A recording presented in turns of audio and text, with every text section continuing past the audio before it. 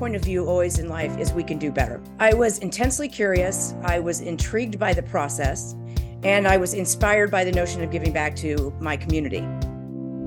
You are listening to CEO Perspectives, a podcast by the Conference Board. Welcome to this episode of CEO Perspectives, a signature series by the Conference Board.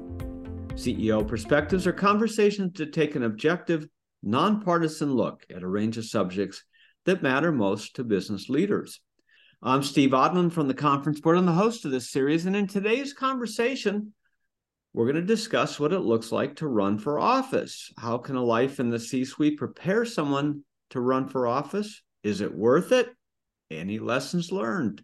Joining me today is Wendy Taylor-Nations, the EVP and partner at the Hawthorne Strategy Group and former candidate for Chicago City Council. Wendy, welcome. Thank you. Great to be here. Just tell us a little bit about your background, because most of it's been in business, not in politics. Right.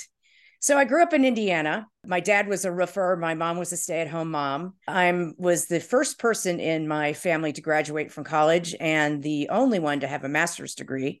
And then I worked my way through college and got an opportunity to move to New York City and get an internship at Rolling Stone magazine. So I began my career going from an intern to an executive assistant at Rolling Stone magazine. My dream, because I have an English composition undergrad degree, my dream was to be a writer, but I had student loans coming due. And so I found a job in advertising that would pay me a little bit more. And I was hooked on the confluence of creativity and strategy. And so I began in my career as marketing because I was so hooked on that confluence of strategy and creativity. Yeah, and then you've had a career in marketing, going through communications and marketing roles, advisors and in seats. So a whole variety of experiences over time. Yes. So then along comes August of 2022, and you decide to run for office as a Chicago alderman in your local Ward 43. Some of our listeners know Chicago well, but for those of you who don't, 43 is north of downtown. It's a relatively affluent ward that's mostly in the Lincoln Park area. But Wendy, why did you want to be an alderman? My point of view always in life is we can do better. I was intensely curious. I was intrigued by the process, and I was inspired by the notion of giving back to my community, where I've lived for almost 30 years. Most of my career has been mission-focused, which is why I've gravitated to healthcare and topics like equitable access, as well as economic development. That old saying, nothing stops a bullet like a job, is really important to me. Many of my career moves in marketing, I would call politically adjacent, meaning working with government organizations like Get Covered Illinois, rolling out the Affordable Care Act with the state of Illinois, and World Business Chicago, which brings foreign direct investment and jobs to the Chicagoland area. So when the former alderwoman announced her surprise retirement before the end of her term, my husband and I talked about it, and we decided, why not? Yeah, and so, your background is a little unique for an older person. How did you think it prepared you? My career's covered every aspect of marketing, advertising, public relations, digital, point of service, et cetera. So given that running for office is selling yourself and your ideas for public service and policy, I felt my background meshed with the job of a campaign. I've also led large, complex organizations, and I thought that experience would help in Chicago's typically messy city council. Yeah, and messy is an interesting adjective for it. It goes back forever. I mean, the more local politics are, more local city council is an example of that. The messier it gets, and the more personal it seems to get. But there must have been something a little altruistic in your thinking here in terms of giving back as an older person. Very much so. This community has been my family, especially during the pandemic when everyone shut down right away. We had several in my neighborhood, young widows who had just lost their husbands at the end of 2019. And they were in mourning and they needed companionship and care. And so my husband did, and I did things like, and this is very Midwestern, we've got a huge heater in our garage, and we'd throw garage parties, even in the dead of winter. Our doctor neighbor putting down or measuring between chairs for 6 feet and firing up that heater even in 15 below zero. So it was very much a formative moment for me to serve my community after the pandemic. Okay, so what's the process here? So if somebody's thinking about running for office, and every office is slightly different, but how do you start doing this? Is there some sort of application you fill out? You do it online? What do you do? Well, in this case, yes. But it's just a special process. I started with the former alderwoman, Michelle Smith, because if she didn't support me, I wasn't going to pursue it. She's very powerful, lots of influence, and I got her advice and counsel, and she told me to go for it. That meant, in this case, because she had retired before the end of her term, that I had to apply to be appointed to serve out her term. So I applied for the job, and it was online. I went through all the interviews, the background checks, etc. I was a finalist for the job, but I should make it clear that there was no way that Mayor Lightfoot was going to appoint me. I had done fundraising for Bill Daley when he was running against her for mayor, and she knew it. In addition, I'm very middle of the road politically, and she wanted to add to the Progressive Caucus on City Council. Okay, so this was a replacement in midterm, which is a little different, which is That's correct. More of an application process. To replace. Why did the former alderwoman step down? She is the youngest of 8 children, and she's 67 years old, and she has a lot of siblings who have health issues, and that she needs to care for. So family issues, and so that's what opened it up. And so this was an off election year process, and it was but you did still have to do some fundraising and, of course, campaign. Well, I jumped in. I'd already decided when I applied for the job, I already decided that I was going to jump into the campaign. So that's how I began, is that application process. When I didn't get it, I told Mayor Lightfoot, I'm going to run anyway. And I did. Yeah. Okay. And so so you didn't get appointed. That completes that process. And that was the online stuff. Now, how do you start again in a campaign? Well, as Tip O'Neill once said, money is the mother's milk of politics. And so I started raising money. At the same time, one of my opponents or potential opponents gave herself $750,000. So I knew that this was going to be an uphill battle. And while candidate quality and timing are really paramount criteria, money is vital. You can be the best candidate in the race, but if constituents don't know who you are and what you stand for, it really doesn't matter. Money is for marketing you, your background, your policy ideas, and your personal values. So that's where I began, raising money. Yeah. And so how do you do something like that? I mean, most people you talk to would rather go to the dentist than raise money, especially the dentist. But what do you just knock on doors and say, hey, I'm collecting for my campaign? No, it includes a deeply humbling 3 hours every day known as call time. You call every family member, everyone you've ever done business with, school friends, former and current colleagues, ex-boyfriends, and basically everyone you've ever known. And I even got $250 for my dentist. Yeah, there you go. Well, an ex-boyfriend, that shows some dedication when you go to that extent. That's something. Well, did it get easier as you went along, or was it just kind of icky the whole way through?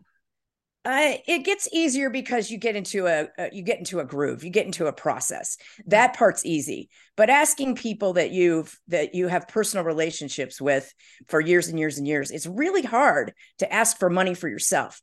I don't have any problem asking for money for the causes I'm dedicated to, but for yourself is a really tough ask. Yeah, I can imagine it, and especially when it's going to be spent. It's not like it's going to be invested in something. It's going to be spent, and it's going to be spent on driving awareness of your candidacy, and that, so it's got to feel a little bit selfish in a way. It does. And I should also mention that you need to tailor your pitch. That's really important. That's what gets people. So I had a whole list of Kellogg grads, and I said, help me be the first Kellogg grad in city council. They need smart people. And, that kind of thing really got people on board. Or help me be the first DePauw University grad to be on city council. People like that kind of thing. It's a good hook. And those are your two alma maters. And did you call, like Illinois people and say, help from Illinois, or, how many universities did you use in that pitch? Just my own. Just your own. An honest candidate. Well, so you had to raise money, and was there a threshold that was really required to make, to kind of make it a serious candidacy? Yeah, you need to have as a threshold about $125,000. In the and that again, it's a local race, and so what do you use it for? How do you market yourself? You use it for direct mail, especially in this ward. There are many high rises, and it's hard. It's not just hard; it's impossible to get in those high rises unless you know people. And you use it for marketing. It is really, and then you also build a campaign team. I should mention that. That's a really important part of doing this. I had folks from presidential campaigns, congressional campaigns, aldermanic campaigns, all working on my campaign. And it's built basically building a company, staffing it, and then driving it to bankruptcy on election day. Yeah. And, it's probably worth pointing out, just so that people understand, there are no parties involved with this, which would normally be part of the process in a more statewide or national election, because everything's sort of nonpartisan at the local level. So that's correct. This is just you. I mean, you have no support from that end. This is just you kind of trying to organize this. Now, had you done this for somebody else or been involved in any other campaigns so you kind of knew the process? I had volunteered, but that did not prepare me in any way, shape, or form to build a campaign. Yeah, but that, if somebody was interested, that wouldn't be a bad way to get your toe in the water and kind of peek around and see how these things run. That's right. That's absolutely right. You raised the full amount, and you started using that for marketing. I assume sort of digital marketing, email marketing, paying some people, that sort of thing. You knocked on a door or two, though. Over 15,000 doors, thousands of miles walked. It's a very time intensive, and I also was working full time, so it's a very time intensive thing to do if you do it right. 15,000 doors, and that's a relatively small area. I mean, you could walk every street in the ward, and it sounds like you did. I did. Yeah, and did you have help? So there are high rises and big buildings, and the Lincoln Park groups and neighborhood groups. How did you tap all of that? I got into the high rises through personal connections. So I would go to my friends and say, I need to have a meet and greet. Can you help me out here? And they would send out my information and invite people in. And so then in the dead of winter, I was stomping around all those high rises in the Gold Coast, going from place to place, dropping off my information, talking to anyone who would talk to me. I went to dog parks. I went walking with my friends who had dogs and stopping people on the streets. I went to big gatherings like Jonquil Park Wine Fest and handed out information and talked to people who were sipping wine. That's a good time to do it too, by the way. And generally just went everywhere and asked for access from anyone I could get access to. Yeah. Yeah. So a lot of shoe leather, and that's probably where some of that campaign fund went to replace a little bit of shoe leather along the way. We're talking with Wendy Taylor Nations about how to run for office and her experience in running for Chicago Aldermanic seat. We're going to take a short break and be right back. What does the future of work mean for your employees? How will your company navigate ESG? Will there be a global recession? At the Conference Board, our experts translate the latest research and economic analysis into insights and real-time problem solving for your organization. Membership at the Conference Board provides your team with an assortment of knowledge, from economics, marketing and communications, ESG, public policy, and human capital. As a member, you'll have access to our center experts, member-exclusive events, data and benchmarking tools, and peer sharing that will help you understand the present and shape the future. Consider becoming a Conference Board member today by visiting www.conference-board.org.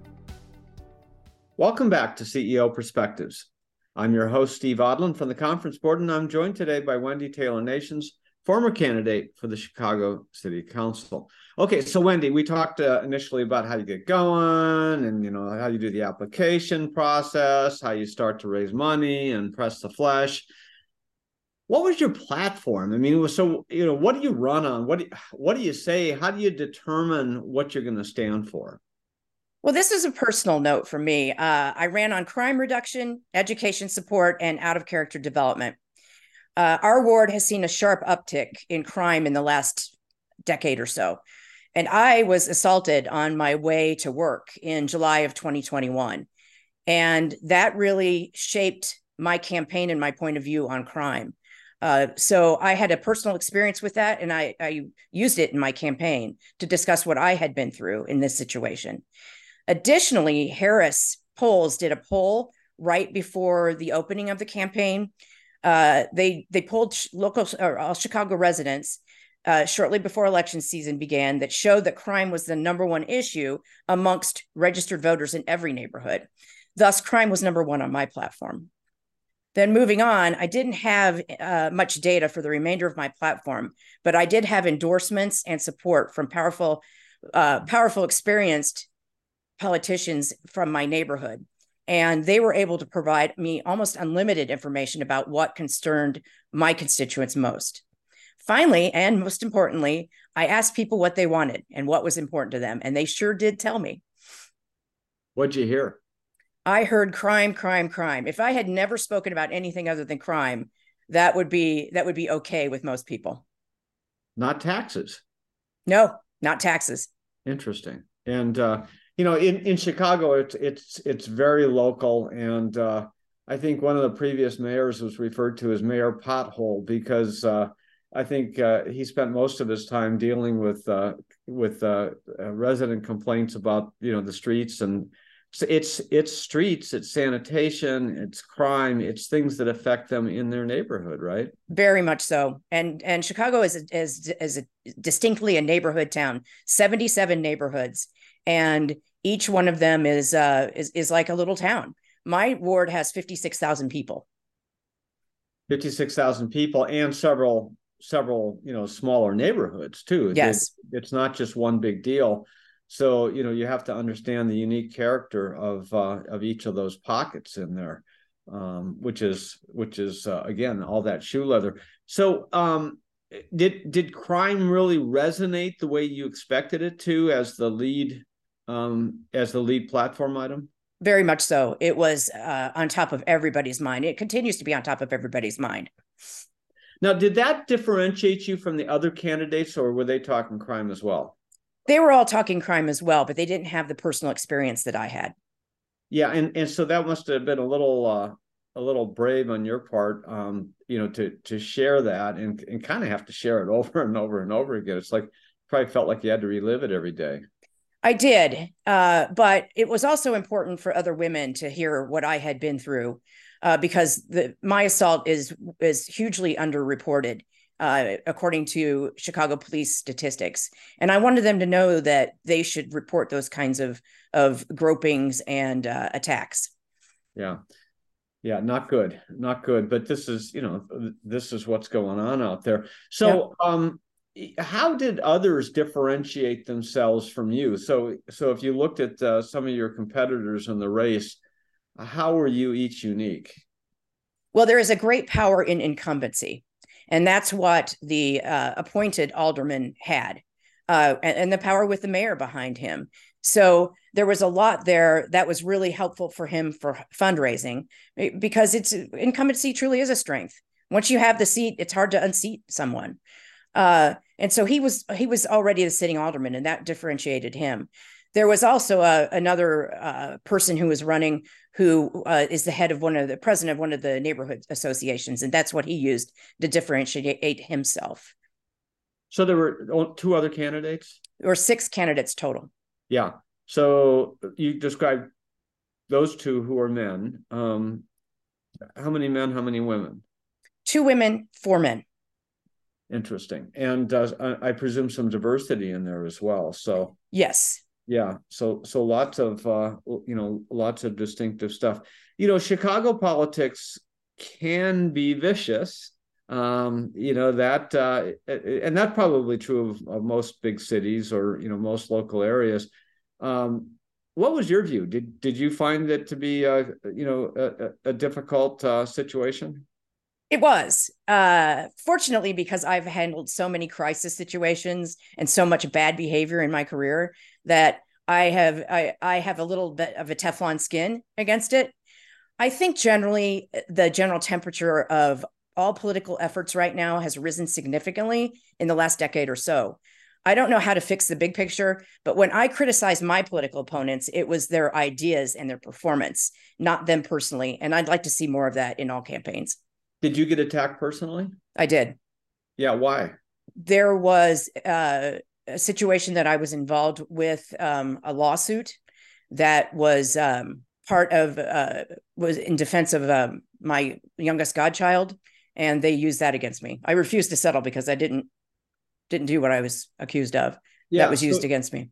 Yeah, but see, these are it could be anything, but these are the examples that come up. So, for people who are thinking about running at some point, you're going to get everything pulled, and the internet makes it so easy to do. Yes. And they'll pull it, they'll twist it, they'll, turn it around, they'll use it negative, even, relatively, minor situations, they'll turn it around. I mean, if you got a parking ticket, then you're a scofflaw, so these are the kinds of things that happen to you, and you have to be thick-skinned and brave enough to weather all of this, right? You do.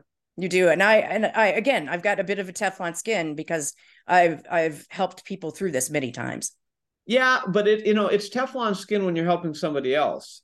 But when it's directed at you and people are saying nasties about you or lies, I don't know, people don't tend to call them lies anymore. Mistruths, maybe. When they're saying the falsehoods about you, I mean, that hurts, doesn't it? It does. Of course it does. Yeah. Especially when you know that it's all false. Yeah. And then you stand up and say, I did not do XYZ, and all everybody hears is XYZ. So it's hard to win in that situation, which is why negative campaigning is so prevalently used. But the thing to remember is I had a whole bunch of supporters and defenders who were very public about their support and defense of me in clarifying the record. I was accused of being a homophobe, which, as a person who is a long time ally of the gay community, that was especially hurtful. But boy, did my friends come to my defense. Yeah, well, that's nice to have those kind of friends. Now, you knocked on a lot of doors, you did a lot of miles, you've got to have also some real positive stories that came out of this. Oh my gosh, so many. There was the woman who invited me into her home on the coldest day of the year and talked to me about my campaign. And as I was leaving, put $500 cash in my hand and said, "You are a brave lady." So that was really unexpected. Then there was the 92-year-old man, Bob, who came to every fundraiser and every meet and greet to harangue people into voting for me. And that was quite lovely and funny. Well, that was nice of your Uncle Bob. Yeah. And then there were he was not my uncle. Then kidding. There were many, many, many people who volunteered for me, who knocked on doors for me, who came to my defense, who even after their day job spent hours at night in the cold and in the snow because they believed in me. And that was very important to me. And then there was also, and this is both fun and really made the other candidates angry. The unhoused people in the neighborhood who wore my campaign pins and passed out my literature because they said I had always been kind to them. Yeah, well, kindness really does trump all. It's so important. Ultimately, you didn't win this, and part of the reason, as you said, was that there was an appointee that was appointed by the mayor and supported by the mayor, obviously, to fill out this partial term before the full election, and so that little experience then made this person, in seat, to give him some experience and so forth. But any other reasons that you think, looking back, that you didn't prevail, and could you have done something differently? Yes. Like I mentioned earlier, my team was assembled from former presidential campaign folks, congressional, and alderman campaigns. And so they were super experienced and knowledgeable. They ran the numbers and they did the analysis. It all came down to the Tip O'Neill comment, which is money is the mother's milk of politics. It all came down to money. The only other woman in the race spent $750,000 of her own money, and she captured, according to my campaign analysis, my likely voters. So people who had voted for the former alderwoman who was endorsing me were torn between two women who had significant business experience, and in the woman who gave herself money's case, political experience. And those likely voters were split between her and me. The second thing is I made campaign mistakes. I was slow to assemble an experienced campaign team because I didn't have the network. I was slow to begin fundraising because I didn't know how. And I didn't raise enough money to overcome that $750,000 spend against me. Okay, so what should you have done differently? Put together a team faster, raise more money, essentially? Yes. Go negative? I really don't believe in going negative. Again, the personal attacks, I think, make other people look bad, and I didn't want to respond in that way. I didn't want to get in the gutter. It was really important to me to focus on their performance and their ideas rather than them personally. So after this experience, would you recommend to people who are not relative political novices to try this and do this, have this experience that you have? I would.